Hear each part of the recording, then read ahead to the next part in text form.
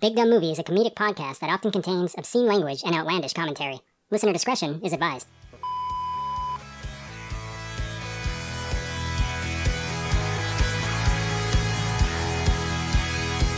Hello and welcome to Big Dumb Movie, where we discuss movies of the big dumb variety. I'm your host, Corey, and I'm joined with my good friend today, Steve. Hola. Hi, Steve. How's it going, man? Oh, I'm fine. I'm dandy. Yeah? Yeah. Steve, what was your experience with the movie Toys? Wow, my mother and her mother took me to see it in a movie theater. It was like a day out with mom and grandma. I was 9. I was 9 when this movie came out. It was a fun day as a kid. I think I remember...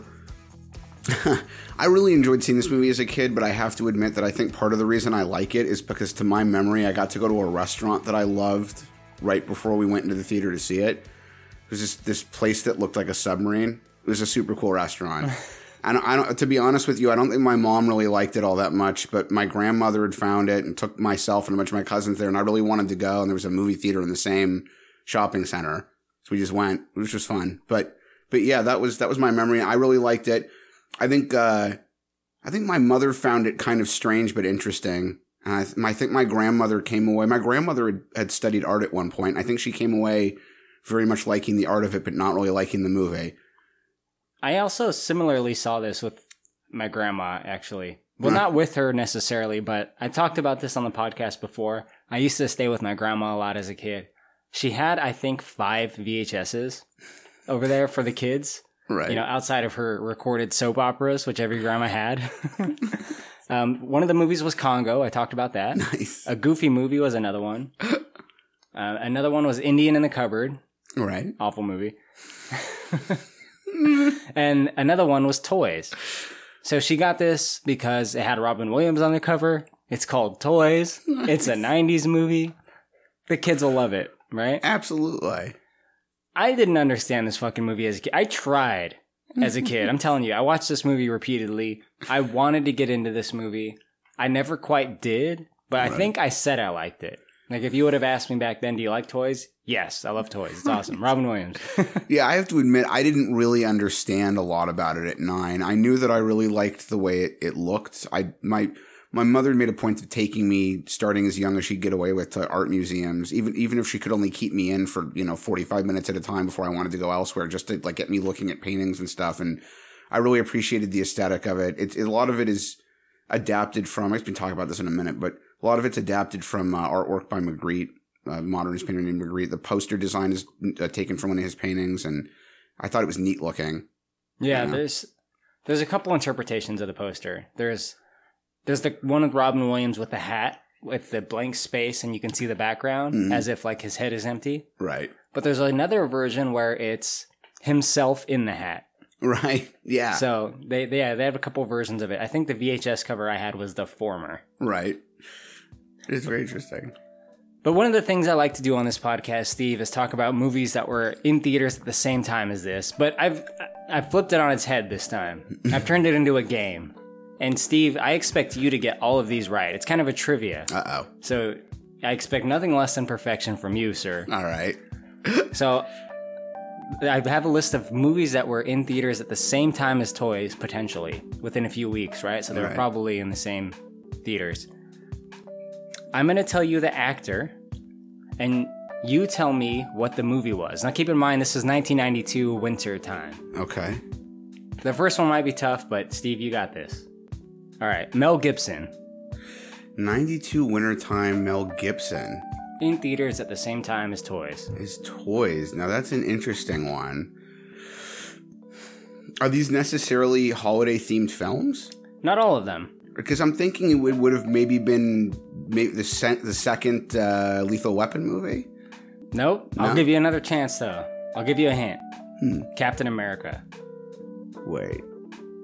Mel Gibson, Captain America, 92. I feel like this is going to be super obvious when I figure out what it is. I'm going to be feeling stupid for not picking it out, but I mean, Forever Young? Damn. Yeah, he Forever pulled it Young. off. Yeah, I had to dig for a minute to think where he was a military pilot in that one when they froze him. Right. Yeah. Yeah, from like 1940 or something. Yeah. God, I remember that movie, absolutely. That was a childhood favorite of mine. Yeah, I like that one. All right. Here's another actor, Michael Caine. Michael Caine, what was he doing in 92? This is past the point that he had done that ridiculous Jaws sequel. I think that was the earlier mid-80s. What was Michael Caine doing in 92? I can also give you a hint. Yeah. This one is Christmas themed. 92 Christmas themed with Michael Caine in it. Oh, man. That's interesting. Did he make an appearance in... No, Second Die Hard came out in 90. He wasn't in that anyway. Think more kids' movies. More kids' movies. Bruce Willis was Santa in North, and that was a few years later. Ugh. Yeah. Or no, he was the Easter Bunny. Never scratched that. I was thinking the wrong anyway. Michael Caine kids movie from 92, holiday themed. This is another one. I feel like I'm going to say, oh my God, how could I not have thought of that? But this one, I don't know. Pappy's yelling at his phone right now. It's The Muppet Christmas Carol. Oh, man, I wasn't... And you know what's funny? I was just talking about The Muppets Take Manhattan with somebody yesterday. Well, yeah, I feel bad for not guessing that one. That's all right. Time to redeem yourself. All right, next actor, Chuck Norris. Chuck Norris. Did Sidekicks come out? Yeah, Sidekicks. Boom, right on the money. All right. All right, here's a good one, man. Macaulay Culkin. You got this. That had to have been the first Home Alone. Second Home Alone. Oh, there it is. Yeah. Saved it. Right. All right, last one I got. Gary Oldman. Gary Oldman. He was doing a lot more serious stuff in the early 90s than I think he's taken more recently. What was he doing in the early 90s? A bunch of stuff. This is a few years before The Fifth Element. All right, here's your hint. Keanu Reeves. Gary Oldman and Keanu... God, Babes in Toyland was around this time, but I don't think Oldman was in that. I think it may have been older. It's not River's Edge. British accents. Oh, it was Coppola's version of Dracula 92? Yeah. There you go. You know, that would have been a beautiful production if it weren't for Keanu Reeves. Don't you just hate saying that? Yeah, I do, because he really is good in so many other things, but not a good choice in that part. There was a long time when I said he was a bad actor, and I kind of regret that. He's not a bad actor. He just is kind of bad in some things. Yeah, I mean, I agree with you for the most part. I don't want to stick him in the bad actor camp because he's not a bad actor. He's not Daniel Day-Lewis, but yeah, he's if you put him in the right place, he can do it pretty well. Yeah, you know, he's definitely found his area these days. I mean, we've talked about Keanu Reeves a lot on this podcast. Oh yeah, Johnny Mnemonic, The Matrix, the cyberpunk legend. You know? Yeah, absolutely. Steve, though, we're here to talk about Toys, a different 1992 movie. How the hell was this movie made? I know that Barry Levinson, who directed it, is also a screenwriter. He really started his career as a screenwriter, and during the late 70s. This was something he wrote early on. I don't know exactly when. I do know he wrote it with a woman named Valerie Curtin, who's someone he collaborated with on several other scripts. But he must have written the film sometime during the very late 70s or right at the beginning of the 80s, because he'd intended for it to be his directorial debut, and his actual directorial debut came out in 82, a full decade before this. And there was a woman, Sherry Lansing, who at one point was the head of production at 20th Century Fox. When she took over in 1980, this script already existed, and she liked it so much she tried to get it produced in 1980 at Fox, and it didn't happen. Other than that, I don't really know whether there was any specific inspiration or significant development process for this film. Other than that, Levinson has got a very sort of pacifist viewpoint. I don't mean that in a judgmental way, but I think, a lot of this, you can see it in the story, really just stemmed from him wanting to do something artistic that also had a sort of pacifist undertone to it. They made this a very, very artistic film, and I don't know if it was his idea to have it look this way or if it came entirely from the people that they hired. They got an Italian designer after the film finally did go into production in the early 90s. This guy named Ferdinando Scarfiotti, he designed background stuff a lot for theatrical productions and operas, but also some films. And he brought this very, very modernist art, sort of Dadaist artistic sense to the production himself, at least. The guy had studied architecture and had worked with some other big filmmakers, including Bernardo Bertolucci. Oddly enough, he had a weird movie career. He did some background design for American Gigolo, for a very strange movie called Cat People, and even for Brian De Palma's version of Scarface. This ended up being the last film he worked on before he passed, but they incorporated a lot into the design. And again, I don't know who this came from, but they very clearly incorporated a lot into the design from the painter Rene Magritte. One of his paintings, The Son of Man, was a big inspiration for the poster photo, and et cetera, et cetera. But yeah, the development of this, I guess, just sort of came out of Levinson wanting to do something artsy and anti-war. Yeah. The impression I got was that it was Barry Levinson's like passion project. Yeah. I mean, very much is what I've read as well. That like he spent, I mean, over a decade scraping to get this finally produced, and that he had wanted it to be the film he started his directorial career with. And then, as far as I know, once Williams was attached, it kind of also became his passion project as well. So it was like their joint, like, this is going to be our shit right here, right? Right. Yeah, I don't, that could very well be the case. I've read and heard very, very little over the years about Williams' involvement in the film. The two things I do recall learning were that he did this right around the same time Aladdin was coming out, and because they knew that this was going to be a smaller production, they didn't want to completely lose the fact that Robin Williams was in it to the marketing for Disney, for Aladdin. So Williams went to Disney and basically penned what was supposed to be an agreement with them, saying that they would limit the amount they used his character or his voice or his name in their advertising. And Disney made the agreement with him and then basically turned around later on. Somebody was like, why'd you do this? Fuck that. No, we're going to play up the fact that he's in it to death. And that's what they did. And it caused a huge fallout for a while between he and Disney.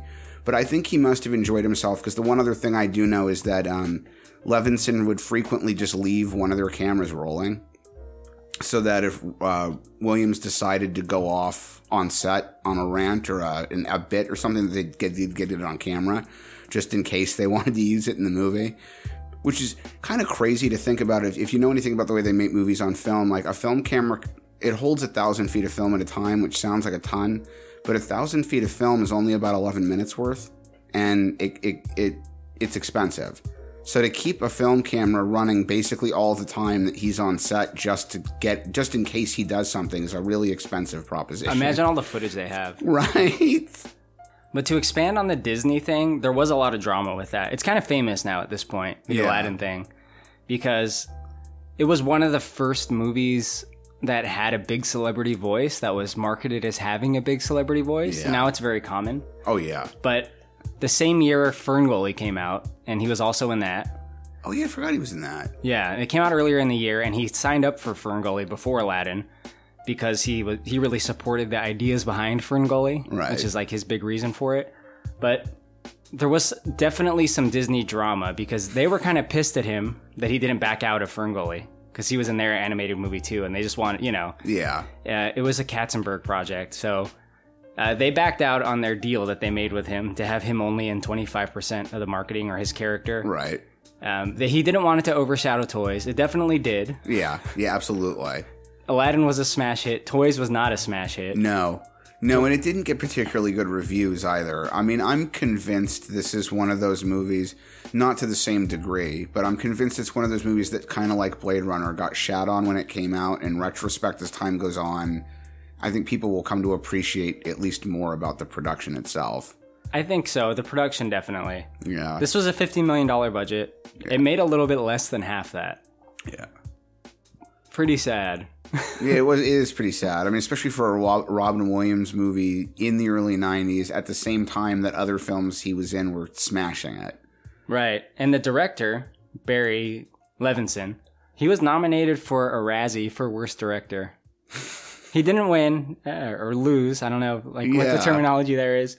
But the person that got the Razzie is David Seltzer for a movie called Shining Through. Don't know it. Oh, yeah. Anyway, let's get into Toys itself. Steve, this movie opens with a Christmas play that goes on for, I think, 6 hours. Right.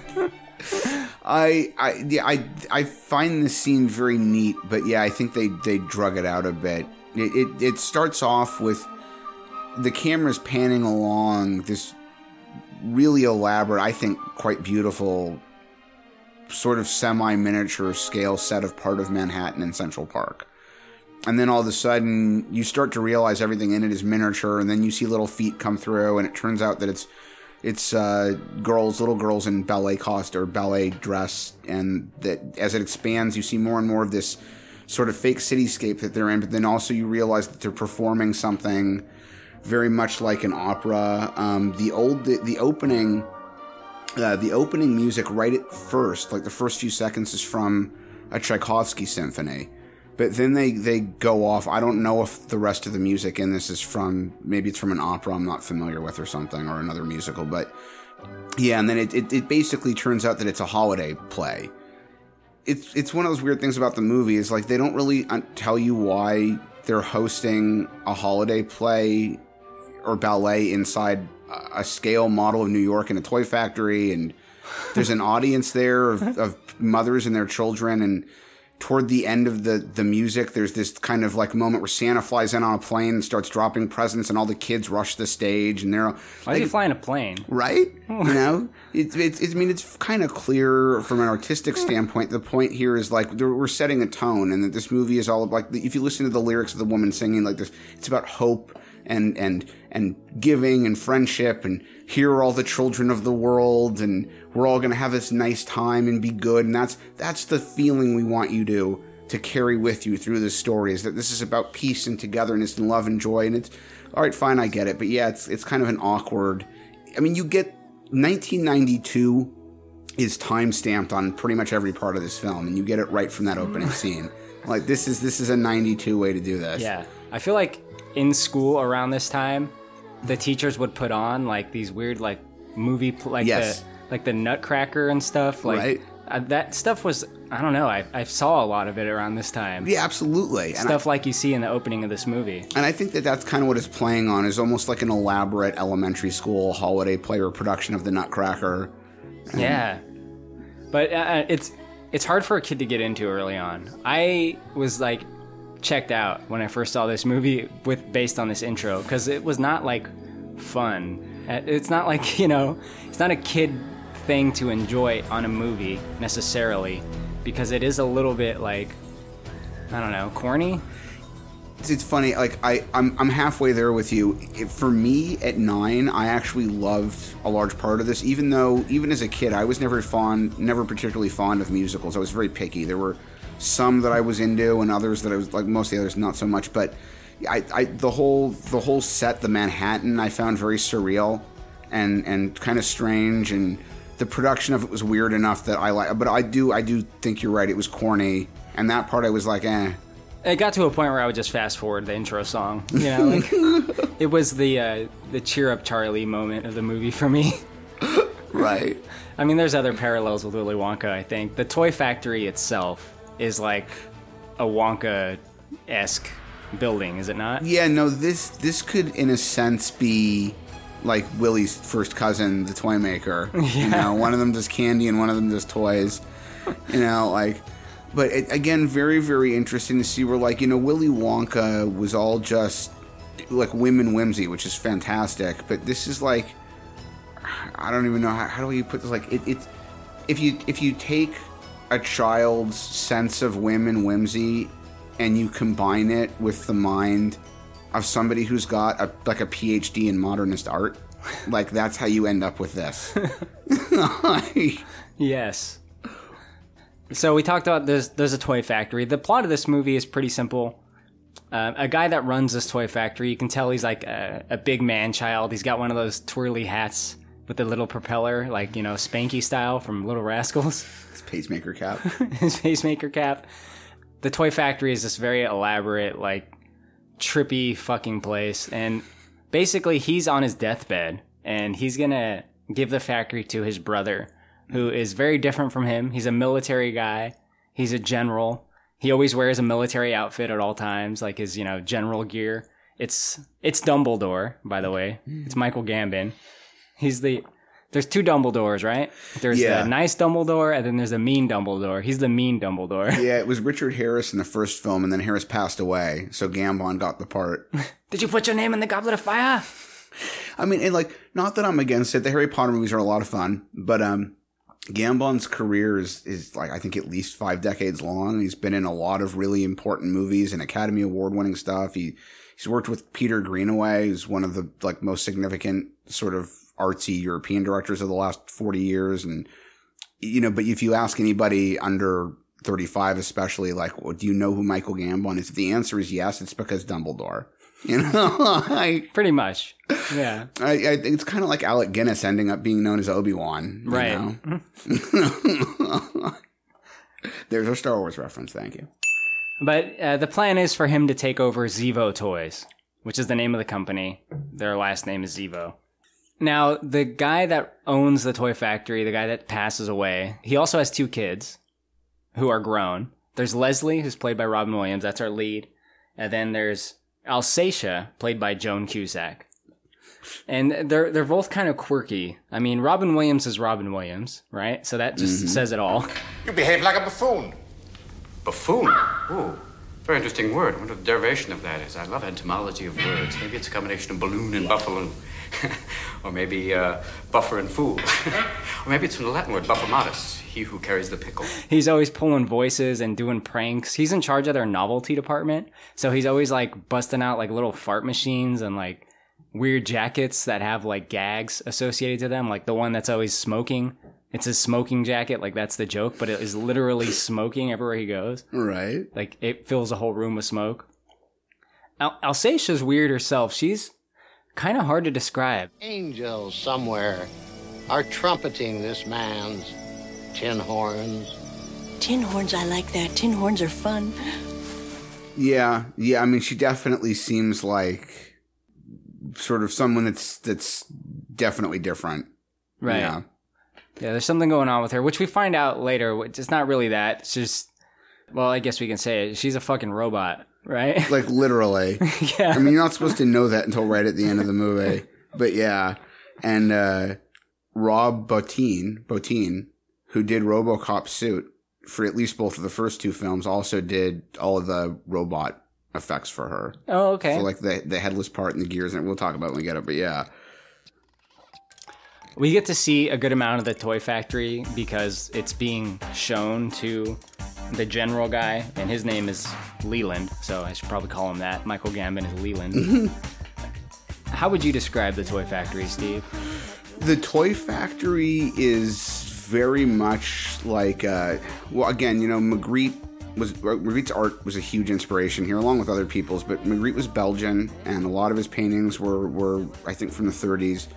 If not earlier, and it looks very much like that. It's a very European kind of early post-Cold War type architecture, artistic while being sort of simple, somewhere in between Bauhaus and modernist artistic architecture, and it's a little drab in some areas, but also made to be very fun in others. The assembly lines are all kind of these overcomplicated roller coasters, and the machines are all big. There's splashes of color and funny characters in places. There are toys sort of milling around in the factory, and everyone's kind of got this I'm a worker attitude. It's kind of strange. It's almost, I mean, Steve, they're happy workers. They are happy workers. They tell us that through song. And it's one of the things I think is interesting about this. That whole sequence is this very strange juxtaposition, because in some ways it's very reminiscent of Cold War Soviet USSR propaganda, where everyone wears the same gray uniform, everyone comes into the same factory, you all do the same kind of work, you're all good happy workers. But the tone of the song they're listening to is very happy. And it's really, the song is called Happy Workers, and they're dancing and they're playing, and there are all these toys milling around, and there's this weird air of we don't actually take things here seriously. So it's this strange juxtaposition of like almost propagandist elements juxtaposed against this like bright and happy, everyone loves it. There's even a line in the song, I think it's a perfect job, you know? It's like, it's really not, though. You probably get paid minimum wage to spend all day standing in an assembly line. Like, but they dance around. But they dance around, so it's fine. It's great. We talked about the way this movie looks. It has some of the best like set design and props of any movie we've done a podcast on. It's a beautiful film. It really is. And when we first get introduced early in the film to the house that Leslie and Alsatia live in, there's a scene where their car's pulling up in front, and it's like a picture book opening. Like this 2-piece thing opens like a book, or a pop-up book, I mean, and like the house sort of pops out from the pages.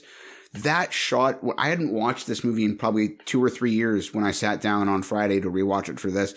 That scene always strikes me. I thought that was incredible. Like literally verbally, I was like, that's so cool. The moment I saw it, I totally forgot about how cool that was. The whole thing looks so amazing. The surrealism element of this movie was perfect.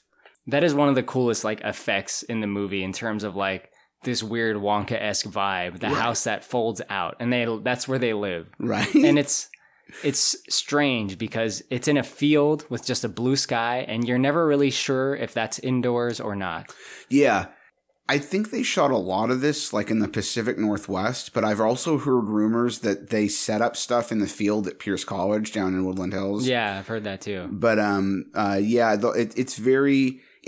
whole environment, again, is very surrealistic, very blue sky, very green grass. It's almost like for anyone who remembers, one of the default background images in, I think, Windows XP looks almost exactly like that. You know, like, they live in Windows XP. They live in Windows XP land, you know? But yeah, it's just like, it's like real, but not real. It's almost like this fantasy land. Yeah, very strange.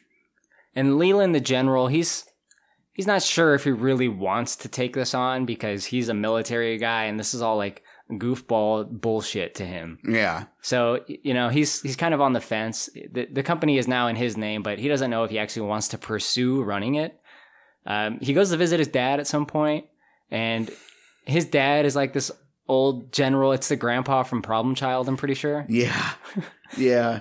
And you can't really hear him. He's like, it seems like maybe he's on his deathbed or he's just an old man that's just in bed all the time, like Grandpa Joe style. Riddled, senile, absolutely ancient old military man, 4-star general that clearly just spent his whole functional adult life in the military and is now like so defunct he can't do anything except lay in bed and mumble. He's like the old fucker from Texas Chainsaw, like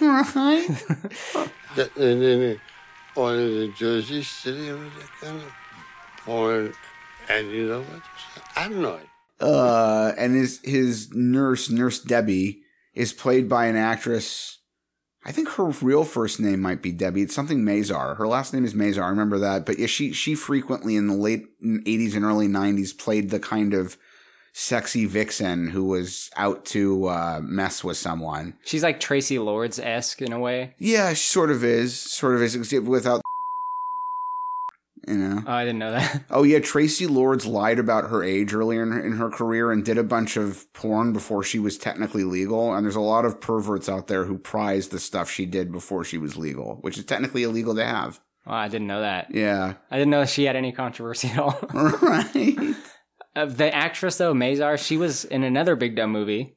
She was Spice in Batman Forever. Remember that, Jem? Yeah, exactly. Yeah, that's right. She was Spice. She was with Two-Face. And Drew Barrymore was Sugar, and she was Spice. Right. Mazar had a great comic book character face. They should have found a lead for her, like a real lead for her in a comic book movie. She really did look like a come to life drawing of a noir character from a comic. Yeah, she's got a really strong look. She does. Striking. Yeah, she's very pretty, I think. But yeah, absolutely. She's definitely fucking Leland. Right? Absolutely she is, and that becomes an issue later. Yeah, it does. One of the small things in that scene is because the general seems very strong, you know? Yeah. And he's British, and we find out that he's actually not British, he's American. He's in the American military, but he was raised in England, so like he has a British accent. So he complains that he wasn't taken seriously. He never became a 4-star general. He's only a 3-star general because of that. because of his stupid accent. He's a big fucking baby when he's around his dad. He whines a lot, right? Right, absolutely. We see like that's kind of his real side. That's what the impression we get. Oh, I know. You're a 4-star general. I know. You have 4 stars to my 3. Every time I come here, you turn that cursed light on to remind me, to humiliate me. I could have had 4 stars, Daddy, if it wasn't for this cursed British accent of mine. You would have to be stationed in England during my formative years. It's your fault. I've never been taken for a real American. The conversation he has at the beginning with his brother before the brother dies, you get the impression the father was very domineering and expected both of them to have military careers, but that only Leland followed in his footsteps. Yeah. So... And he says in Vietnam, one of his men tried to frag me. Yeah. And the dad's like, you can't really make it out, but I had subtitles on. And he says, big cock? Question mark? Right. And he goes, no, frag me. Right. That's subtle. That's probably why this movie has a PG-13 rating. Yeah, right? Yeah, absolutely. Otherwise, I mean, I guess sort of deals with the issue of war a little bit. But per what we were talking about a minute ago, kids don't really even get it. Yeah. His real interest in taking over the company kind of peaks when he's in a meeting with like the executives of Zevo Toys. And one of them says that like, oh, they had to delay a toys release because the plans were leaked to a competitor. Yeah. And that like strikes his interest. Like that's something he can get his mind around. Latch right? on to. Yeah. He suddenly decides that rather than even worrying about the toy part of the business, he'd rather be involved in investigating corporate espionage. Right. Which then later evolves into him deciding he does sort of want to make toys, but they end up not really being toys. So what Leland does is he wants to crack down on security and he needs someone to be in charge of that. He brings in his son, LL Cool J. LL Cool J. Who's Patrick. Yes. I never really questioned it, but I guess his wife was black, right? Well, it's funny, like they do infer later on that he's Leland's adopted son. Leland does explicitly say at one point that LL Cool J's mother died of appendicitis. In that moment, he's lying, but we don't know that at first. And there's a sort of inference that after she died, Leland took LL Cool J's character as his son, which doesn't really, I mean, I guess it's like, where was his actual father, but whatever. And then it comes to light later in the movie that his mother really died on a sort of suicide mission that Leland sent her on, and that out of guilt, he adopted LL Cool J's character. I see. I had trouble kind of picking that up. Even on this most recent rewatch, I was like, wait, what happened exactly? Right. And that we'll get to when we get there, but that's what sets off LL Cool J's character and makes him flip sides and help Leslie and Alsatia. He's learning that he's like, I mean, on the one hand, I feel like he clearly raised you pretty well. Like, you're healthy, you're committed, you have a career in the military, you're very good at your job. But I can understand being angry that you were lied to about how your mother died. So he is very good at his job. He is hardcore military. Yeah, and really he's like is. super into this covert shit, which plays really well in the movie because it's like always used in the form of a gag. Right. He will suddenly appear out of nowhere in full camouflage, which it's not possible, the camouflage outfits he has. Like at one point he's actually inside of the couch. Like he's part of the couch cushions and his whole outfit is the pattern of the couch. Yes. And there's a cushion sewn to his back. Like there's no way that would have taken so long to prepare. Like it's so unrealistic. Well, and how would he have known what the pattern on their couch was? Right. Like, it's his first time meeting them. Yeah. Well, in a long time. Yeah, they do say that he was there once as a kid, but it was once as a child years before. There's no way he'd remember. Like, yeah, absolutely. It's pretty funny though. They just see him pop out of nowhere. Like, right. No, it is. It's one of my favorite bits about that character. LL Cool J is a pretty good actor. I think so too. Yeah. You know, he's been in a handful of movies. In fact, this is the first film that Jamie Foxx ever appeared in. Right. Jamie Foxx is one of his henchmen. He's one of one of Leland's henchmen, and he and LL Cool J appeared together again years later in, I think, Any Given Sunday. Oh, okay. Yeah. In fact, Arthur, I can never remember if it's pronounced Mallet or Mallet, but the guy who plays Owens is the kind of the second in control of the factory from a functional perspective. He's originally the second in command under Leslie's father and then eventually takes on that same role under Leland. That actor, Arthur Mallet was Toodles in Hook. Right. The one who lost his marbles. So yeah, he and Robin Williams appeared twice together over a pretty short period of time. Exactly, yeah. I was thinking, I always want to call him Smee, but he's not Smee, he's Toodles. Yeah, it's Bob Hoskins with Smee. Yeah. But LL Cool J is cracking down on security at the factory. Like, things are changing for the worse is the way they make it appear, because they put up unnecessary, like, chain link fences with barbed wire at the entrance. They want to, like, crack down on these security leaks, which are basically just mentioned once, but it really leads to a lot of, like, strict security enforcement from LL Cool J and his goons. They all wear these, like, very sharp, striking military uniforms of red and black that look like Gestapo in a way. Yeah, it's very funny because the way they're laid out, we touched on this the last pod I did with you. We were talking about RoboCop 2, which at the time of this recording may not be posted yet, but toward the end, the OCP guys are starting to wear what increasingly look more and more like SS uniforms, and they're flying these flags that look increasingly more and more like Nazi flags, and there was a lot of aesthetic overlap with what the guys were wearing in this film. I mean, obviously, the racial undertone I don't think is meant to be there, especially considering LL Cool J's an African-American man, but, like... Right.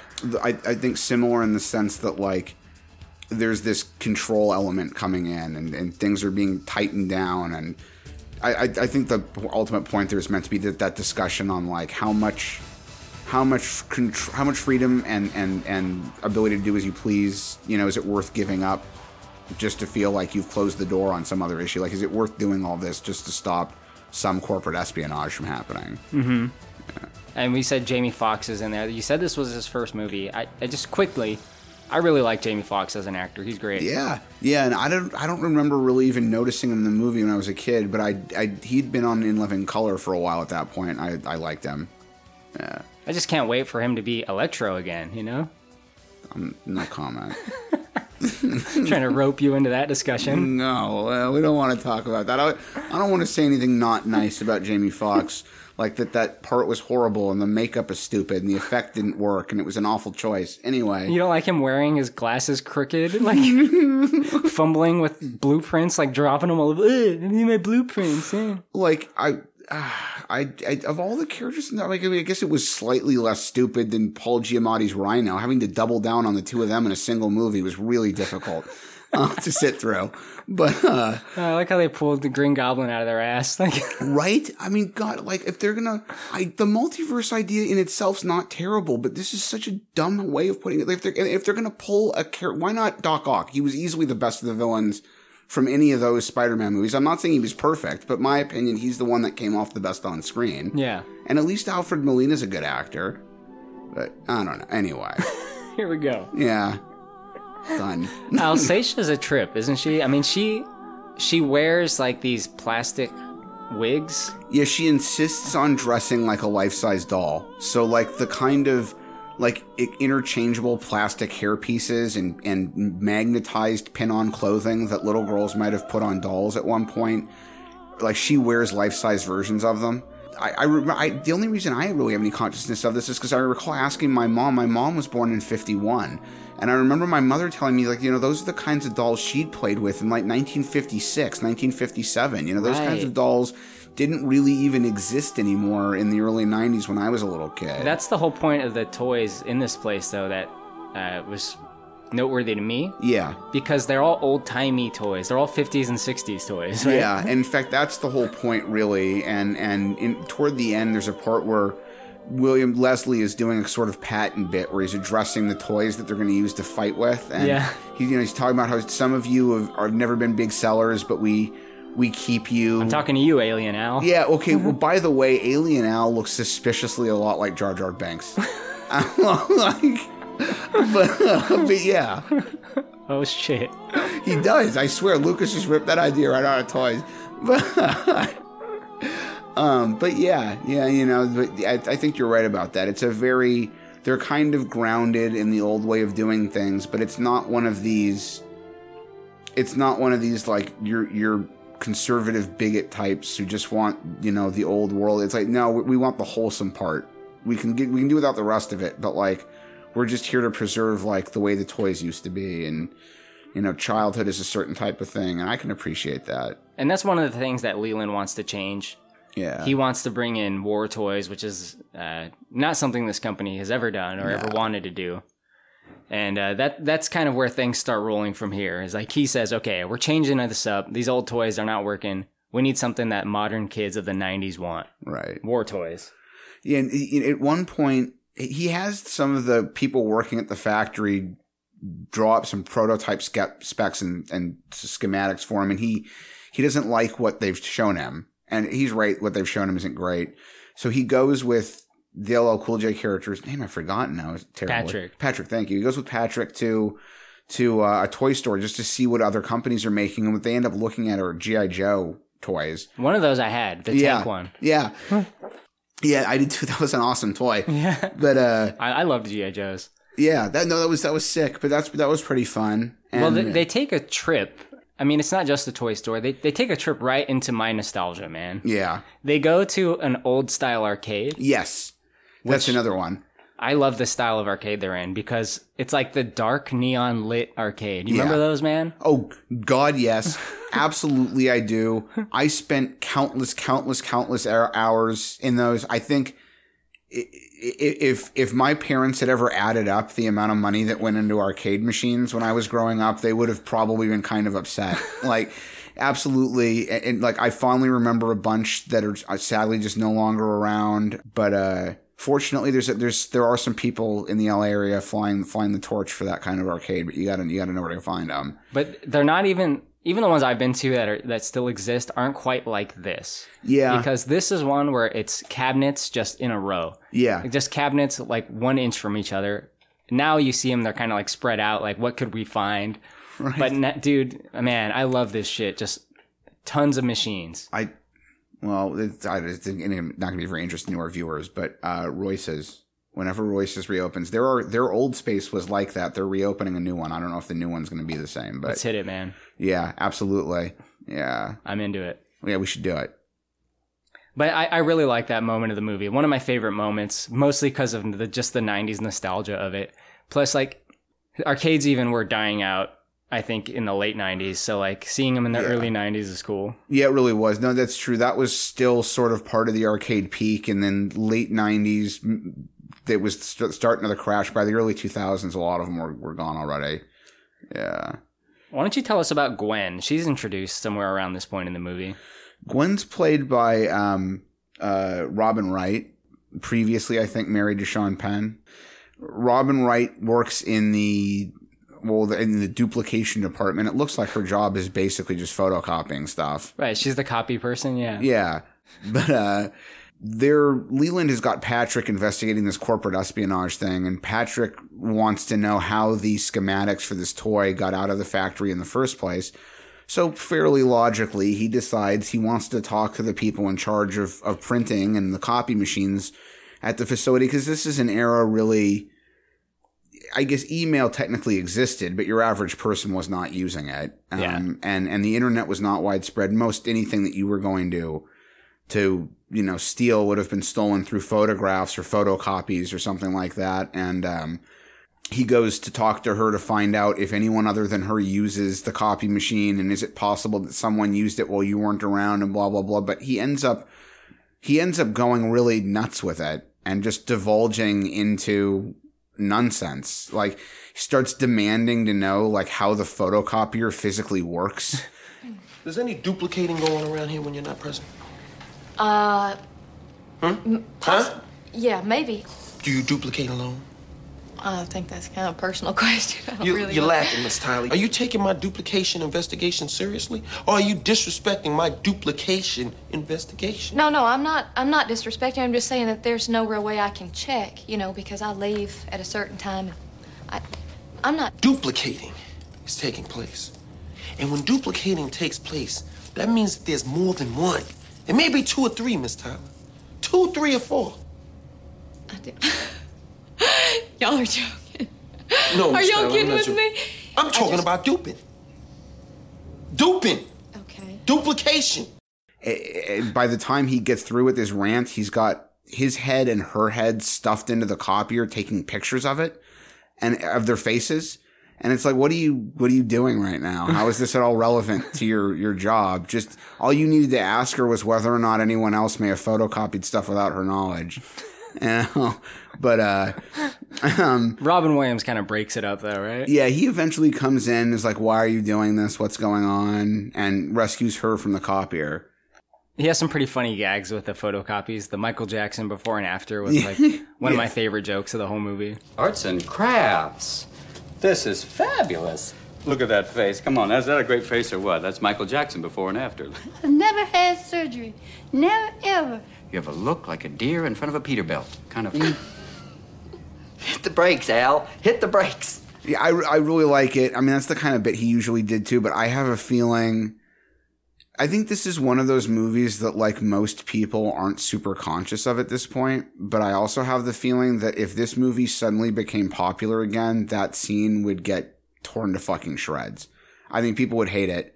I think people would say it was racist. I think people would say that like, Michael Jackson was mentally ill and this is picking on mental illness, it's ableist and blah, blah. Like, I don't think that scene would fly in 2020. Nah, I don't know. Yeah. Someone that listens to this podcast, you got to watch it and let us know. Right? Yeah, did any of you find that offensive? I thought it was funny. Gwen, Robin Wright, she kind of develops like a romantic relationship with Leslie.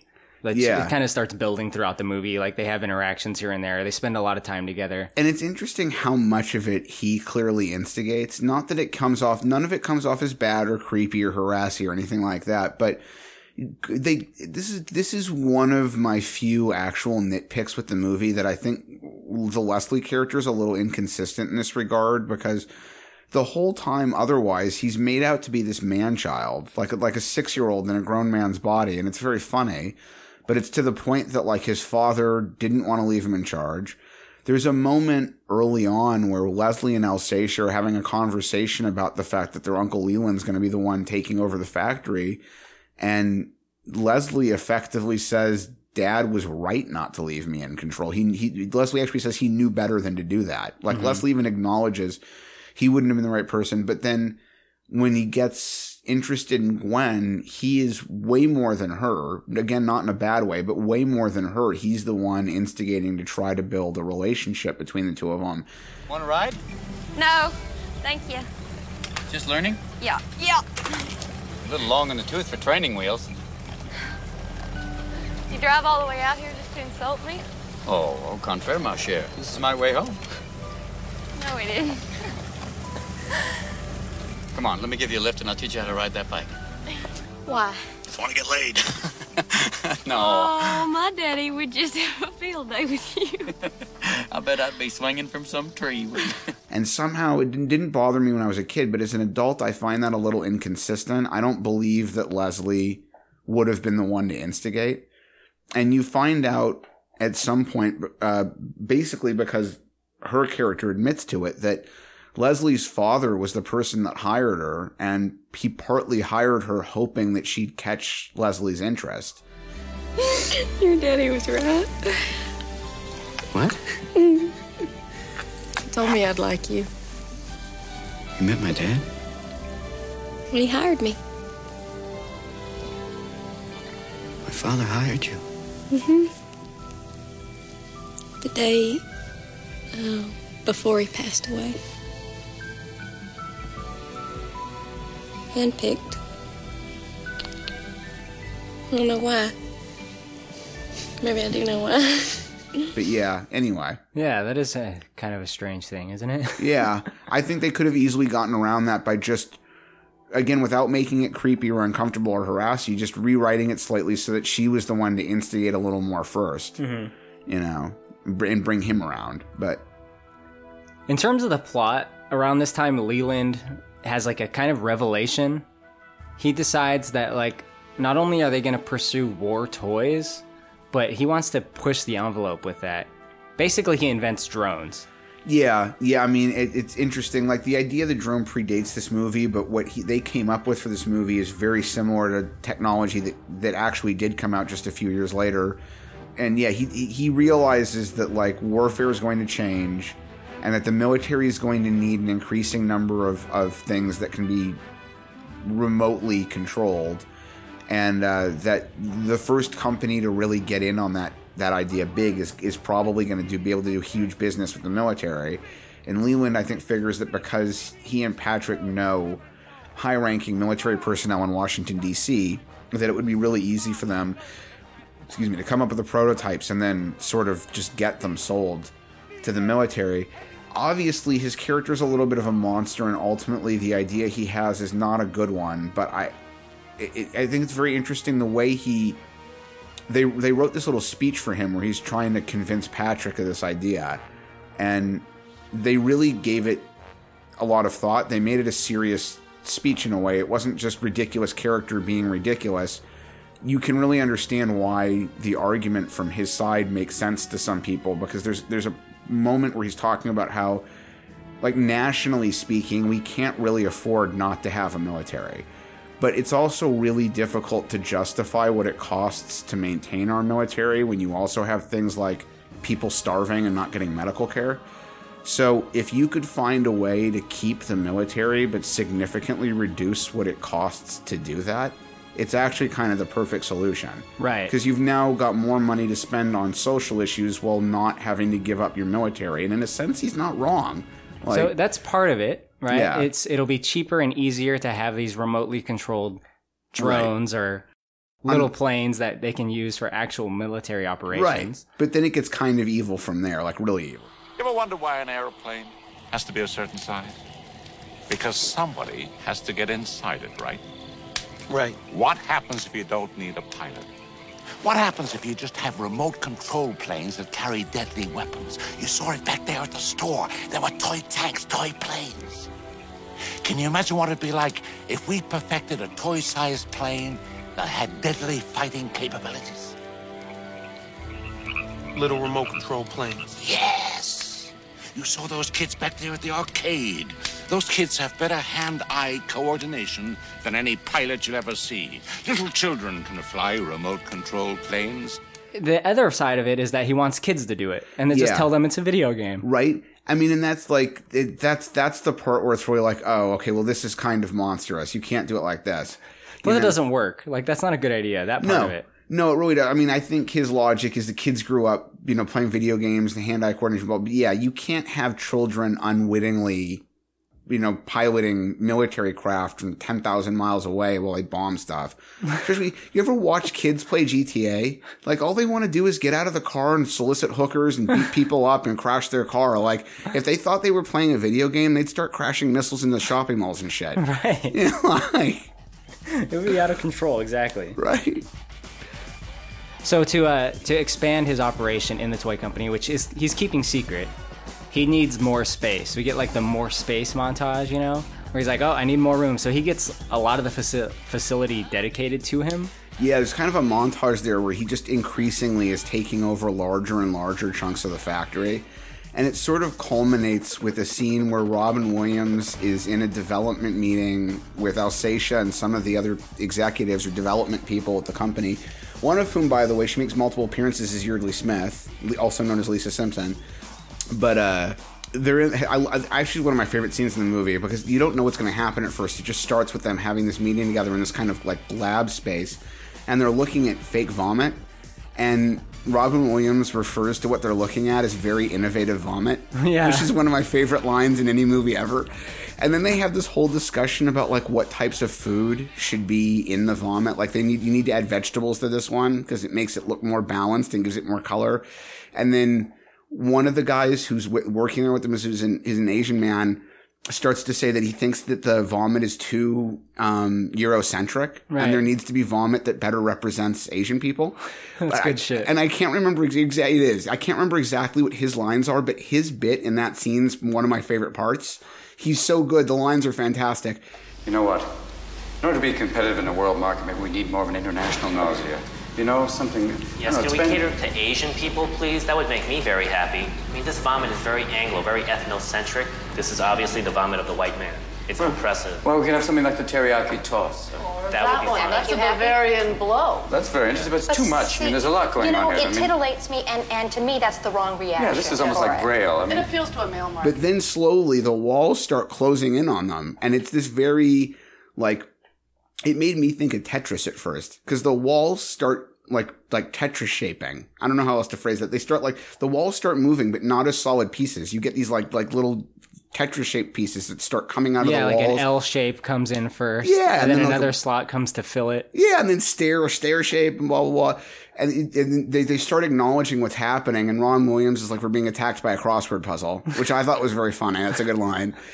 But it gets to the point where they have to stand on the table because the room is that small. And then the table becomes the floor of the room. That just speaks to the aesthetic of the movie, though. Like, that's the way this factory works, and that's the way things are in this movie. Like, you don't question the fact that the factory has the technology to make the actual space move. You just move like this, yeah. That's the way it is here. And then after it happens, Patrick sticks his head in and is like, oh, I'm sorry, we needed a little more space. It's like, well, you didn't warn any of these people before you nearly crushed them inside this room. 3PO. Right?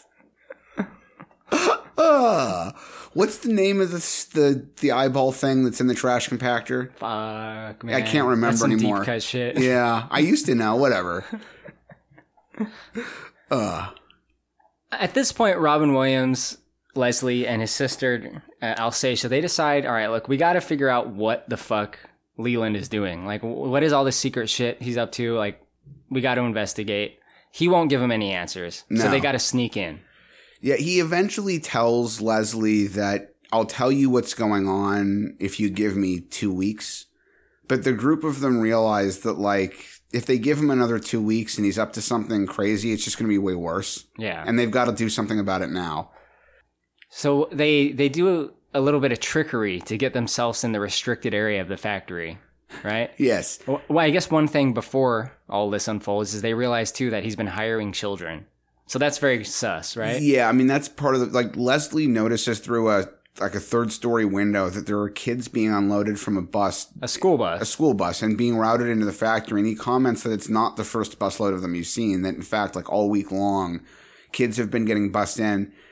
You know, at first it kind of makes sense because it's not totally unusual that a toy company, it's kind of like how you got those people that hang out in malls trying to give you free passes to a movie. Because ultimately what they want is for people to give them feedback they'll use for their marketing. Mm-hmm. So it's not totally unusual, right, that they'd have a bunch of kids show up at a toy factory and test out a new toy, but it's too many kids. It's like dozens of them over a period of like 3 weeks. It's real strange, yeah. And when he goes to ask Leland about it, Leland's like, no, we didn't have any kids in here. Yeah, he's like, no, it's because, you know, they looked small. They looked small because you were looking down on them. So stupid, dude. Anyway. To get into the restricted area, they need to devise a way to get past their security check. Steve, could you tell me a little bit about what goes on here? So Alsacia and Leslie know that there's a corridor they have to get through in order to get to the door to where the testing is happening. But that corridor is heavily observed by security camera, and they can't just walk through it without being noticed. So, well, Leslie also finds a way to steal Leland's badge. And now I'm forgetting the scene where it happened. But he finds a way to steal Leslie's badge. Toodles gives it to him. Or that's right, Toodles gets it. Oh, yeah, Toodles steals a badge. And then eventually, Toodles also goes to the security room and he makes up a lie about having lost his glasses instead of his marbles. And he asks the security guards to check their drawers to see if they found the glasses anywhere. And while they're doing that, he sticks this little placard on under one of the security monitors to make it say MTV. And it covers up the placard that normally says you're looking at this corridor, whatever corridor this is. Right. The idea is to make it seem like on their security system, some of which have cable TV apparently, that one of the screens isn't actually a security camera. It's patched into MTV. And it's like, well, it's really weird that it's just one of those goofy movie things, right? Like, you've got to accept it because it's just part of the way that world is going to work. But, like, why would they think that they had MTV getting pumped to their security system? And even more, these guys have obviously worked there at least for several weeks at this point. You've been staring at this console every day. You know which one is which. Yeah, you don't suddenly notice that one of them is now MTV. That's not strange to you. Anyway, so he does that.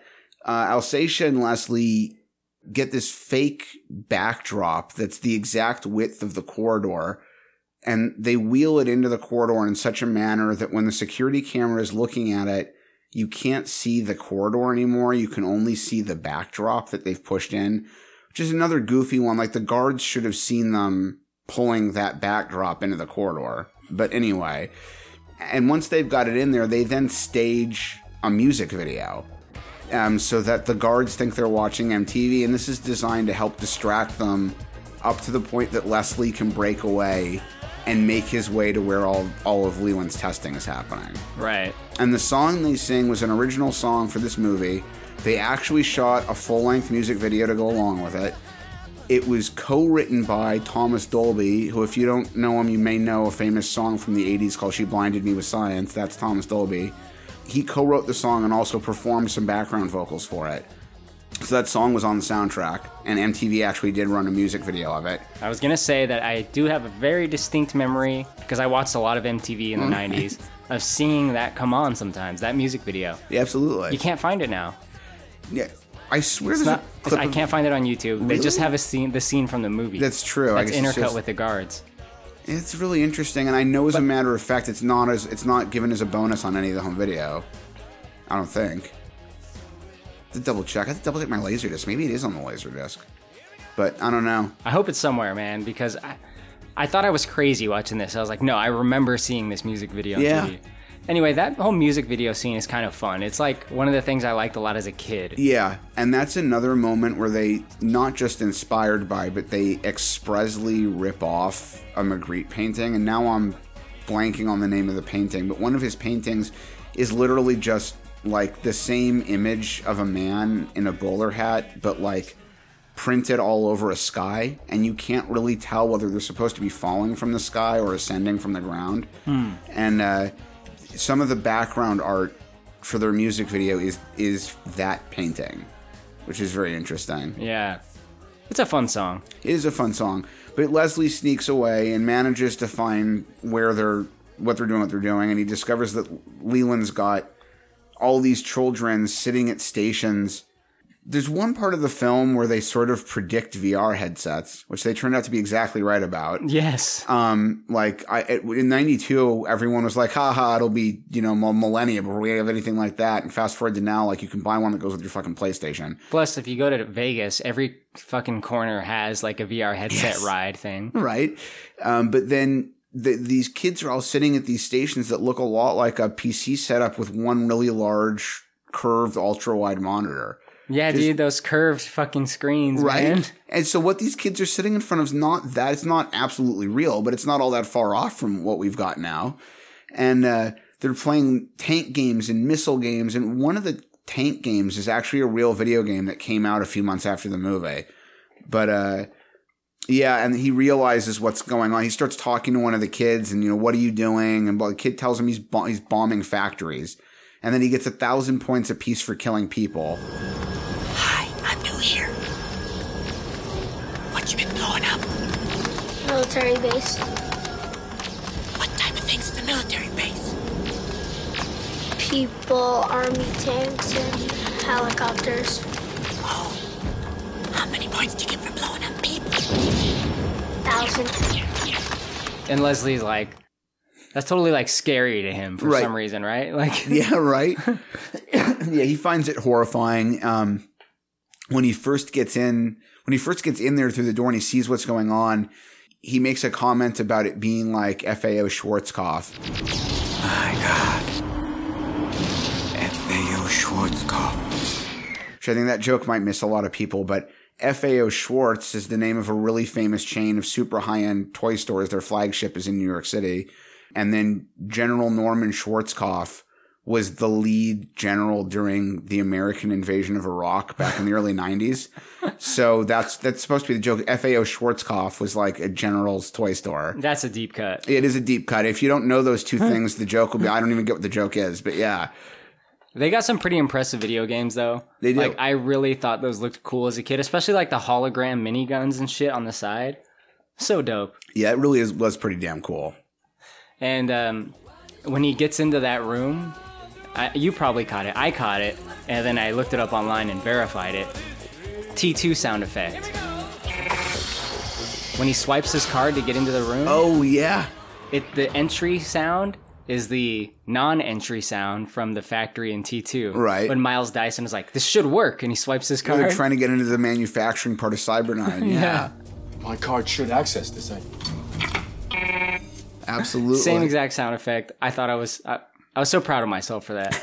Right? Well, it's kind of like the Wilhelm scream. You know, you hear it everywhere.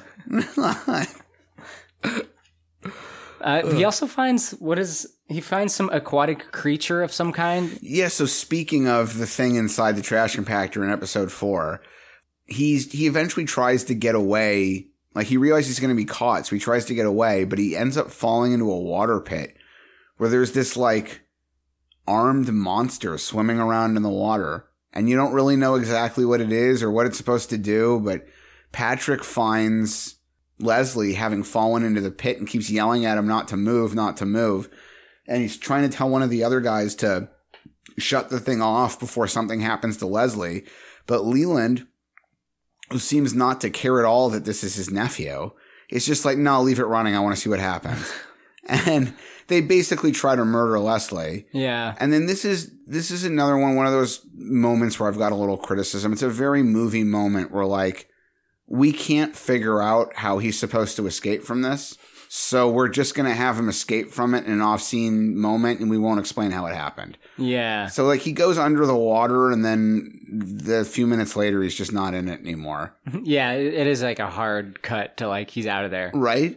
It's kind of one of they do a lot of self-aware moments like that in Family Guy, where you can tell that the writers have put the family in a moment they don't know how to get them out of. And, the next scene will be them all sitting at the couch, and Peter will say something. Well, that was close. It's good, good thing we figured out that thing at the last moment to get out of that situation, and then they'll just leave it. You know, they'll never tell you what it was. The sea swine is what it's called. The sea swine, yeah, that's right.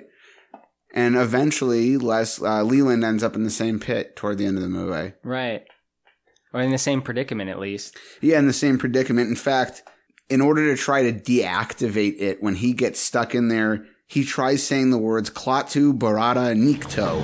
Klaatu Barada Nikto. What is this? The day the Earth stood still? Exactly. It's from the day the Earth. They're also the same words that Ash was supposed to say to get the Necronomicon to work in Evil Dead, or not? It's in Army of Darkness. Oh, Army of Darkness. Okay. Yeah. I got some vibes of one Ace Ventura. Because, the creature in, like, the tank, the water tank, so the shark in Ace Ventura. But also, I kind of, like, have that part of the movie mixed up in my head with The Fly, too. There's, like, a dog creature that has, like, the fly transformation shit going on in The Fly, too. And it's, like, in a pit that's, like, similar to this, where they look at it from above. I remember the pit part of the second Fly. I don't remember that scene. I'm thinking of the dog alien from the beginning of The Thing. No, different thing, yeah. Yeah, like I definitely remember the pit. I remember Eric Stoltz being in the pit, but yeah. I'm not remembering the exact scene you're talking about, but whatever. Yeah. We'll get to The Fly too someday, maybe. Yeah, eventually. What a way to shit on a really good movie. Anyway. So things start going bad for Leland after this point because he tries to sell his idea to some other military officials, which he just calls the Washington Boys. Yeah. He has a meeting with them and it doesn't go well. No. Well, it's funny because it doesn't really go that badly either. He introduces him to the whole thing and they sort of seem into it and they tell him basically, we've just got to go back to our superiors and see if we can make this work. And Leland just takes that as an absolute no and flips his fucking shit. And tries to, like, strangle one of them. Yeah, he tries to strangle one of them, and it's like, what are you doing? He ruins it for himself. And then, for some reason, the character goes back to his office expecting that he might get a phone call. And when he never gets the phone call from them, that's when he's like, well, fuck this, we're just gonna go nuts. Yeah, he has, like, a breakdown concerning a fly in his room. Yeah, he tries shooting a housefly with a gun. Which is, I think it's a reference to Sun Tzu, The Art of War, where it's like never try to kill a fly with a cannon or something like that. Okay. Yeah. But yeah, exactly. He just has a total breakdown and then decides he's gonna freak the fuck out about this whole thing. It's like, if you had not strangled that guy, you might have had a chance at actually selling this. But there's also, like, while he's having that meeting with the Washington Boys, he's got Jamie Foxx's character and one of the other guards, like, surveilling the meeting. But they're not surveilling it with regular cameras. They're surveilling it with these, like, see-through X-ray body cams. And the whole thing looks like that part in the original Total Recall, where they've got to walk through the panel for the gun check. Yeah, and it's just like the skeletal. Yeah, and it's like a bunch of green skeletons. And like it looks like something from an early 90s computer game, like in a good way. I kind of liked it, but it's really funny to watch, and the skeletons have this sort of stiff movement to them, and they're like when they cut back and forth between them, especially during the part where Leland is strangling the dude, you can kind of tell looking the way they could make the skeletons move in the CG was very limited. So they had to make sure that they postured the actors in such a way that it would match what the skeletons were doing. You know, because there's a couple of moments where he's got this kind of awkward, very stiff, very specific posture. And it's like they must have done that to make it line up with the way the skeleton looks. Yeah. Like, they also surveil Leslie with a little like spy robot with a trench coat. Oh, yeah. He's like, while he's banging his girlfriend. Yeah, that was another weird one, and it gets flung out the window by a bra strap. Very strange stuff. Yeah, it is very strange stuff. Absolutely. They're really getting off on that shit, man. Right? Yeah, those two guys were way into it. Like, god damn, man, I don't know. But as it's starting to turn, Patrick eventually betrays Leland, his dad, because he finds out about his mom, which you touched on earlier, right? Yeah, he finds out what really happened to his mother and decides he's been getting lied to his whole life. I mean, I still contend it was shitty to be lied to in that way, but generally speaking, Leland obviously did a mostly pretty decent job raising this guy. I mean, he kind of turned him into a hardcore soldier, but not in an indecent way. He's not violent. He doesn't run around like hurting people, so whatever. Right, and Patrick seems like a good guy in general. Right. I mean, he's kind of shitty to Leslie for the most part, but he's very nice to Alsatia, which I like. Yeah, and he does kind of redeem himself for having been weird with Gwen. And, overall, like, I think that character might have overreacted a little bit. On the other hand, like, what Leland had planned was crazy anyway, so you got to do something about it. Right, and they decide they're going to stop him. They're our group of heroes, which is Robin Williams, Alsatia, Joan Cusack, LL Cool J has now joined them, Patrick. Also, Toodles is there. Toodles. Representing the Lost Boys. Not the vampires, the Peter Pan kids. So they're going to break into the factory, and I guess their plan is to just shut down whatever the fuck Leland's doing, right? Yeah, they don't really seem to have much of a plan other than that. Like, this is the part where they agree that they can't afford to give Leland another 2 weeks to do whatever he's doing, because it'll be too far gone by then. So, yeah, they kind of just go in there without a plan, really, because they need to just get in and do something. Yeah, that's a good point. Right? They're going to hit the off switch, man. Yeah, they sort of just show up. It's kind of like, we'll figure out what we're going to do when we're there. But yeah, and then it turns into like a large-scale toy war. It does turn into a large-scale toy war. So after they kind of like are sneaking around, they get confronted by little war toys that we haven't seen up until this point, like actual functioning tiny tanks and shit like that. Right, and I mean, this is where, like, obviously they wanted to keep it within the tone and the aesthetic for this film, but like, if you look at what Leland's people have come up with, like, they really are just war toys. They don't look at all like anything that could survive being sent into an actual battle. They're like plastic toys with guns on them and stuff, Some of them are just repurposed old 50s toys. Yeah, and he's got these big ones that are supposed to look like mechanical soldiers, I guess, but they're these big, square, blocky things that can barely move. It's like, what are you going to do with these? You can knock one of these over. Like, probably a couple of my favorites are the ones that we only see once, like the baby. Oh, there's like yeah. a little porcelain, like, but movable. Maybe, I guess it's not porcelain, but the mom pushing the baby and the baby has a gun. Yeah, that one was pretty funny. And the ball that Right. can bounce and then it unfolds. And there's it's weird, he doesn't wear it for very long, but toward the end, there's a few moments where Leland has given up his normal military spec camouflage, and instead he's wearing camo that's all pastel colors. Yeah, it's like Lego camo. Yeah, so he's taken on this very toy camo look.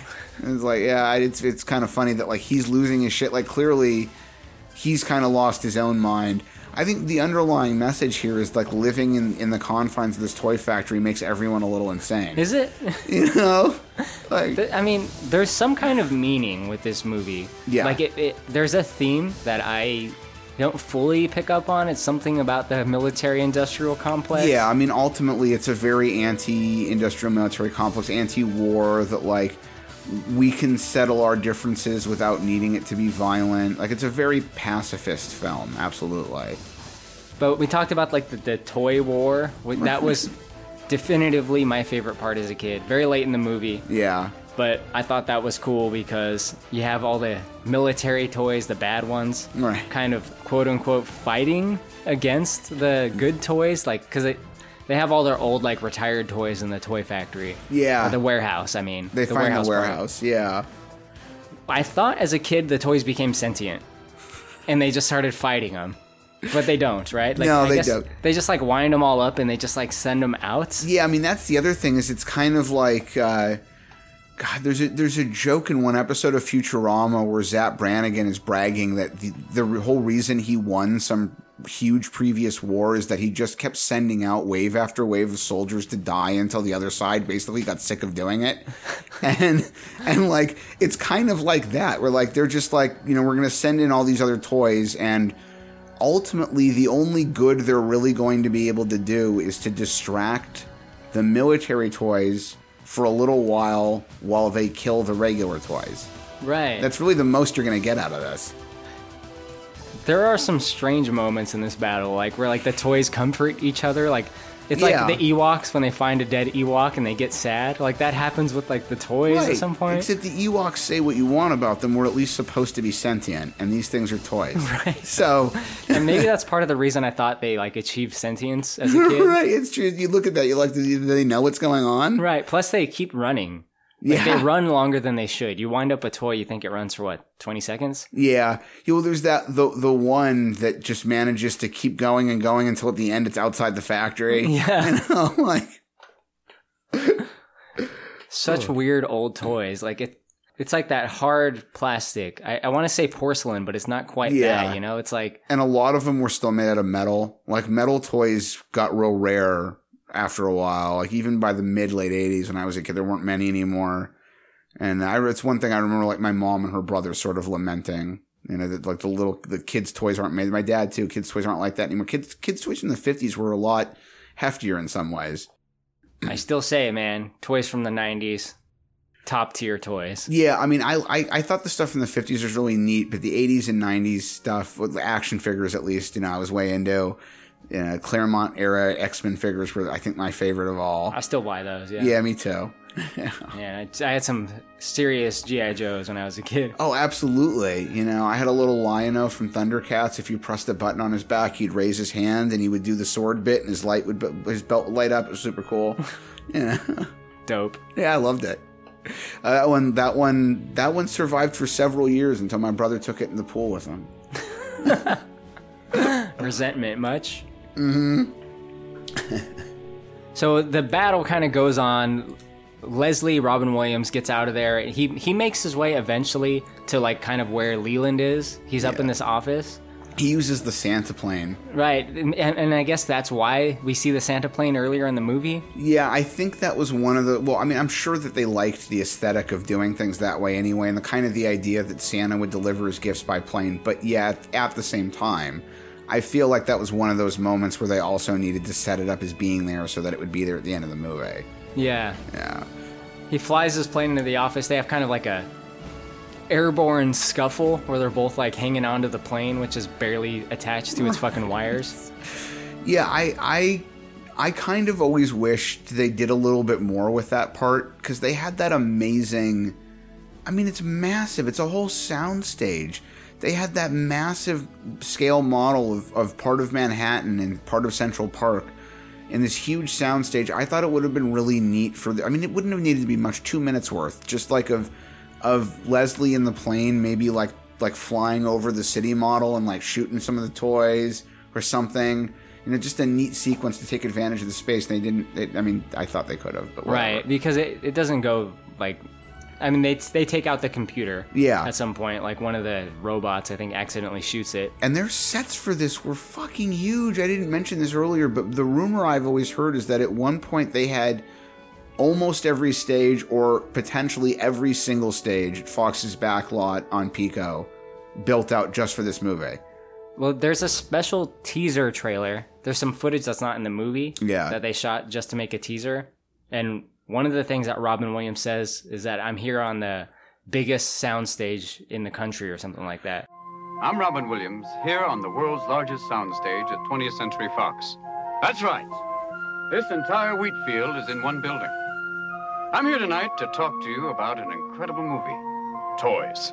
Yeah. So, I mean, they went all out for this. Yeah, they did. And I mean, from what my understanding was, is like every single one of those stages was full with the set for this film, which is really rare, especially with something like this where there's not a big guarantee of success for the studio.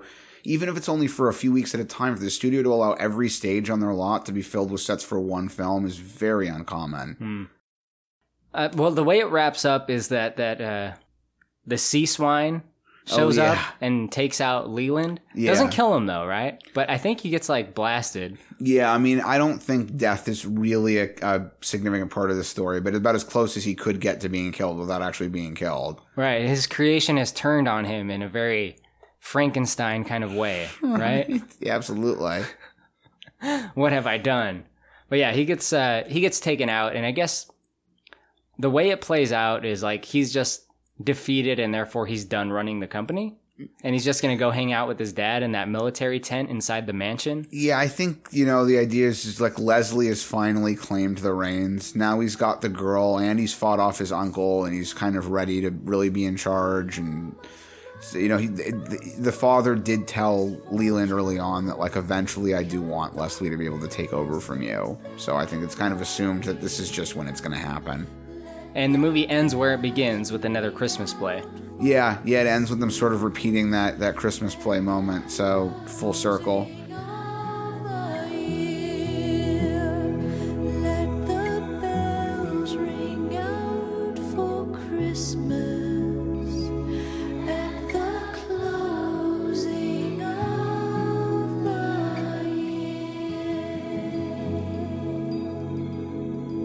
One of the lyrics in the song is something like, if I cannot bring you comfort, then at least I can bring you hope.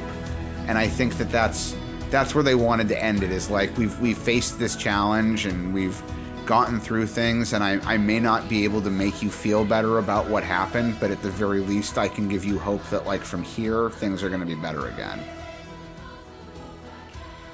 Well, Steve, do you have any final thoughts about the movie before we go into ratings? Anything we missed?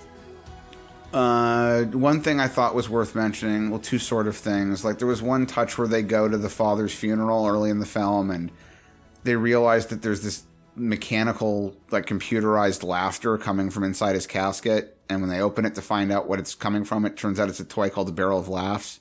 So that was pretty funny. And, it's very obvious that like the father character intended for it to go off during the service. That wasn't just him being silly, that like he wanted it to happen. And I think the whole idea is to lighten it and to say that this is a sad moment. It's the end of someone's life, but also don't let the sadness be what defines it. Like he was also a funny man and a silly man, and he enjoyed life, and he wants you to enjoy it too. So even here in the moment of his funeral, like we should have some enjoyment and some laughter.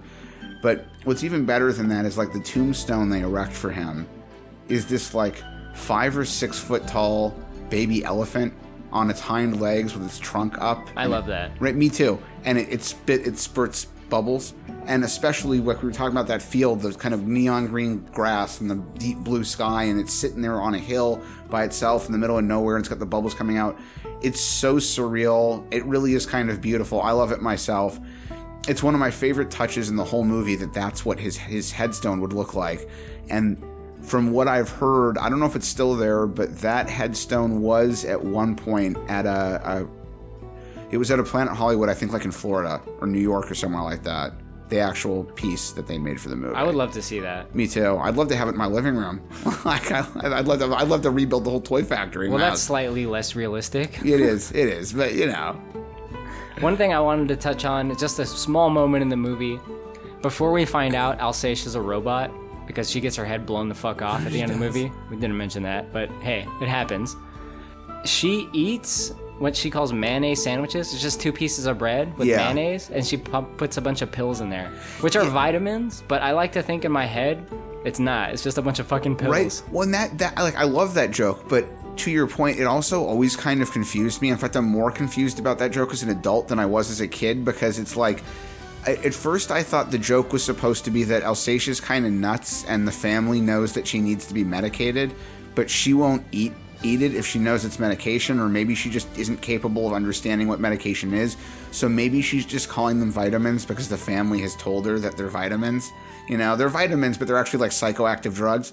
But I'm not sure that that's the case anymore, because, you know, it occurs to me now and for a few viewings at this point that, like, if she's a machine, A, why was she eating anything at all? And B, why would you program a machine to think that it needed vitamins? And C, how does her body digest this food after she's eaten it? And D, why would she have any preference regarding what she ate? Like, at one point she asks the cafeteria chef to make her an applesauce sandwich. Like, why would a robot even come up with that? It shouldn't need to eat anything at all.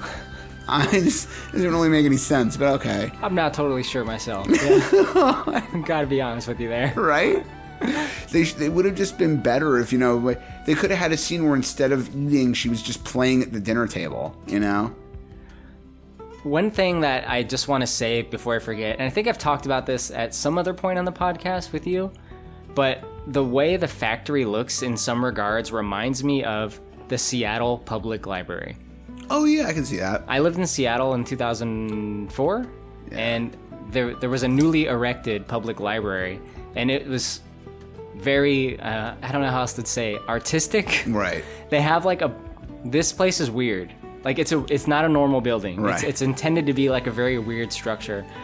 At a glance, it looks like it's like top heavy, and it looks like the building's gonna fall down from a certain angle, but that's only part of it. Like, inside, there's like one floor that it's like, it feels like half a floor. It has a very low ceiling. Right. Everything is bright red. So when you leave that floor, like, your eyes are fucked up, like, because everything's red. But also, like, when you take the escalators up, parts of the wall, like, it looks like they're broken. Right. And then there's like screens, and there's like moving mouths and like blinking eyes and like just weird shit. I like that. And you get little glimpses of stuff like that in this movie. So I'd like to think that some of that is like related on an artistic level. I'm fairly sure that some of the outdoor stuff in this film was shot in Washington State. I wouldn't be surprised if somebody saw it. Well, I guess this is years before that was built. I think that was built after. So I'd like to think they got inspiration from this. Right, maybe. But I don't even know if that library is still structured that way. So what I'm saying might be outdated. I haven't been there in a long time. Right. It's kind of cool when they do stuff like that, though. Like the music hall that Frank Lloyd Wright designed downtown Los Angeles. It's like the building doesn't really. It's beautiful, but it doesn't really make any sense when you're looking at it. It looks like it's folding over itself. It's kind of these nonsensical shapes. It's very interesting. Yeah. Yeah. Well, I think it's time for rating, Steve. Yeah. On any rating scale you want, what are you going to give toys? I'm going to give toys 8 out of 10 mysterious water pit creatures. Sea swines. Sea swines, there you go. 8 out of 10 sea swines. I'm very tempted to really just give it a 10, but it's not quite perfect. But anyway, it's a strange movie. There are parts of it that are definitely worth debating over. Some of it doesn't really make sense. Some of the motivations are questionable. Didn't do very well in theaters. I think it's one of those movies that a lot of people don't get. It's definitely time-stamped from the early 90s, but the costuming, the backgrounds, and the set were all designed by people who had backgrounds in art and theater. It was all heavily inspired by the work of actual artists, one of whom was Magritte. It's very surrealistic. It's one of the most beautifully surrealistic films I've ever seen. Some of the touches, like the pop-up book house at the beginning, are really rather incredible, even by today's standards. It's just such a mood piece. It's so interesting and so fun to be lost in, and so artistic and interesting to look at and think about and analyze that, like, for the most part, for me, it really doesn't matter that the narrative's a little thin or that it's not entirely perfect. I don't think that was the point of this movie anyway. It's like watching a piece of art that has some narrative to go along with it, and I really enjoy that. So it definitely a good one for me. Awesome. Yeah. Don't be mad at me, Steve, but I'm going to give this a much lower rating. Oh. I'm going to give this a 4 out of 10 duplication investigations. The problem I have with this movie for me is that it's not fun to watch. All right, so I'm going to give that a little bit of more info here. So as a kid, I didn't get this movie. I told you that earlier. I haven't watched this movie as an adult. It's one of those few movies that I never revisited, which is rare for me. I love to revisit movies I liked as a kid, or at least watched as a kid. I still didn't get it. So that was the problem for me. This movie is beautiful to look at. Yeah. It is highly imaginative. It has some of the best set designs and props of any movie that we've done on this podcast, like I said earlier. Yeah. But I don't necessarily enjoy the pacing of it, and I don't enjoy the story of it that much. I think it has some good ideas in there, but it's executed a little flat to me.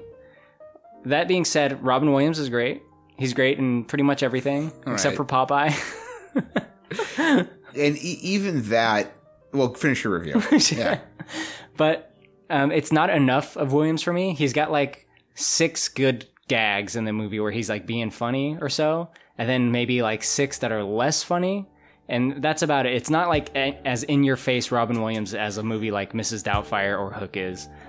It's okay. I mean, I think that's part of the reason I like it, to be honest. Really? Yeah, because I like him, but I also find that a lot of the time 2 hours of it is too much for me. Like, I kind of like the fact that they wrote them in, so it's like, we're going to give you your taste of Robin Williams, but you're just not going to get quite as much of it. Which was, for me, was okay.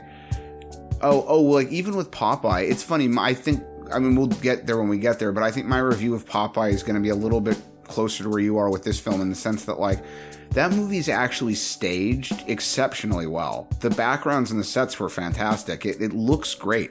They did a tremendous job with the way that movie looks, the aesthetic of the costuming. Even the makeup was very good. It's so weird. And Williams plays such a strangely indulgent version of Popeye. I think it's strangely indulgent. Right? It falls like, it's one of those movies where, like, this is one of those films where I think the substance is more in the aesthetic than it is in the story. But there's enough of a story and enough acting in it for me that I don't mind. Where, like, as with Popeye, that movie's all look. It's all like, they did a great job of translating it from looking like a comic book into a comic book film, but like it's. And that movie is long. And, yeah. And I can ask almost anyone this and they won't answer. Let's try it. What is Popeye about? What is it about? Yeah. What's the plot? I haven't actually watched it in probably 10 years. I don't really remember anymore, other than that it's no one knows. Right? It's got the typical, like, Popeye's trying to get olive oil back from Brutus. But right, but it's like 2.5 hours. But, like, what is the plot? Like, I don't even remember anymore. It's a musical, right? I think there's some musical bits in it, but overall I wouldn't say it's a musical. I remember they used one of the songs from that movie in Punch Drunk Love. Oh my god, yeah. That's another one. I've had one friend of mine I honestly thought was never going to speak to me again. He was so upset with me for saying this. Okay, you don't like it? Yeah. I don't think it's really that great a movie. I'm not saying it's bad. I don't think it's a bad film. It just, I don't get it. I don't really get the praise level for it. For me, it was just like, You know, it's not bad. It's not great. It's nothing special.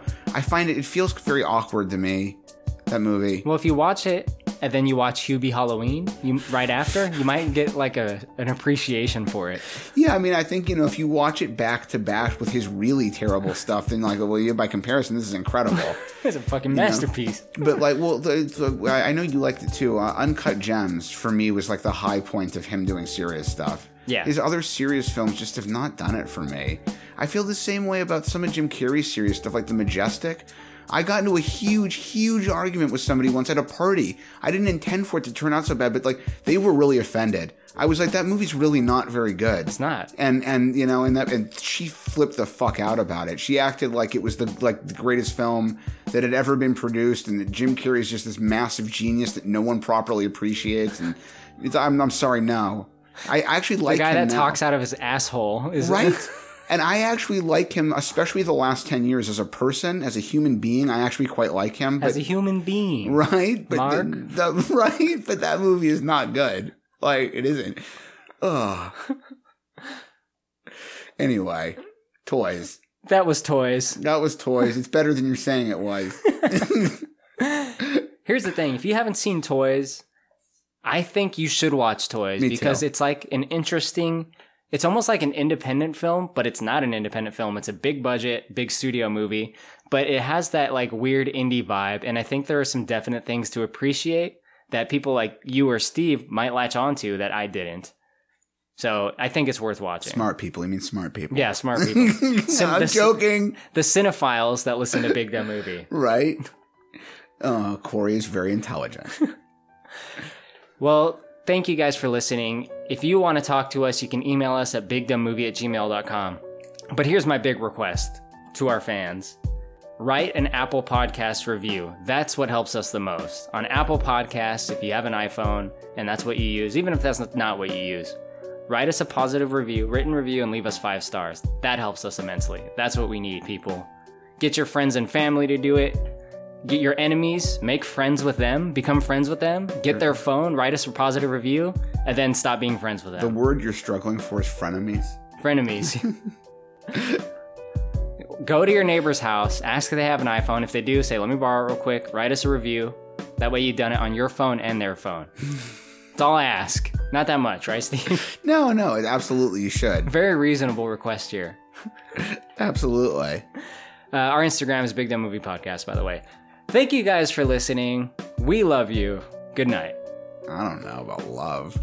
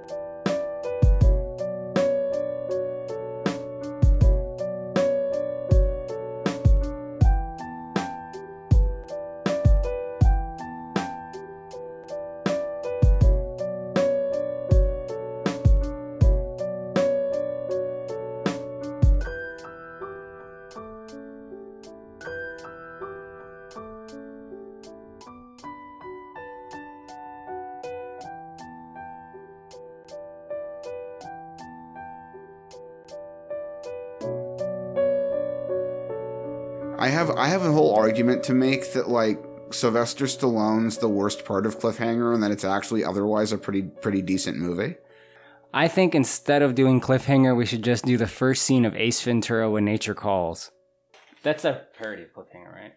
When he loses the raccoon. Oh yeah, I'd forgotten all about that. It took me a minute to figure out what scene you were talking about. Yeah. Wow. I haven't seen Cliffhanger. Is it good? You know what? Honest to God, it's actually a pretty damn decent action movie. John Lithgow's in it. He's really a good actor. He is. Most of that movie is not bad. Even Sly's not at his worst in it, but he really is kind of the weakest link. I think if they had taken that movie slightly more seriously and cast someone else in the lead, it actually would have been even better. But by mid-90s action movie standards, not bad. I really do think we should do it. This movie that I've been wanting to see was Stallone, where he seemed pretty good. I watched one scene. Copland. Oh, yeah. I always forget about that one. It's not awful. It aspires to more than it ends up being capable of delivering, but I could see that just from the little bit I saw. Right? But it's not terrible. You know, it's certainly not as bad as Stallone's finest work in Cobra. Haven't seen that. Oh, it's pretty awful. I saw Stop or My Mom Will Shoot when I was a kid. Yes, I've seen that one as well. Stallone has some pretty shitty movies. Judge Dredd is like, I don't know, that's not the business to me, dude. Like, there are things about the design of that movie I genuinely really like, but the rest of it screws it up. The part of it that drives me the most nuts is that the newer Dredd with Karl Urban's a way better movie. And I don't dislike the costuming in it. I think they did a nice job, but technically the one high point to Stallone's was that the costumes the judges wear in the Stallone version look almost exactly like what they wear in the comics. It's pretty interesting that they nailed that one part of it. I mean, the new Dredd is obviously really good, but I think it got sandwiched in between 80s remakes that, unfairly. The RoboCop remake came out close to that time, and the Total Recall remake came out close to that time. That's right. So when people see this new Dredd coming out, they're like, oh, another one of these really shitty remakes? Fuck this movie. And no one gave it a chance. And it got made on a comparatively really small budget. I don't think it showed in all that many screens nationally, and they had problems even getting it produced, and the producer is this weird, 20-something Indian kid. I have no idea. There were a lot of rumors he was a scam artist. Nobody really had any idea, at least early on, where the fuck he was even getting all this money. And yeah. Really? Some Tommy Wiseau character guy? Yeah, it's sort of like that, less weird. One of those people. Weird, but less weird. Yeah, weird, but less weird. One of those dudes that's how do you put this? You've never caught him doing anything, but you can absolutely tell that behind the scenes he's doing something. Like everyone I've lived with at the sober living house that I used to stay at. Behind the scenes, something's going on. Dude, I have to admit, I don't I've never done it myself, so I can't speak firsthand. I don't know what your experience was like, but a friend of mine, close friend of mine, well, a few of them really, but this guy, one in particular, is the story's about. He lived in a sober living for about a year when he was getting clean, and I remember him at one point, he was allowed to come out for lunch, and he was like, I'm suspicious of everybody here. These people are all weird. He's like, these people are all weird junkies. And I'm like, you're one of these people. How can you talk that way about them? He's like, no, you don't get it. No, we're allowed to say that about them. Don't you understand, Steve? Right. That's our word. Right. I'm like, all right, fine.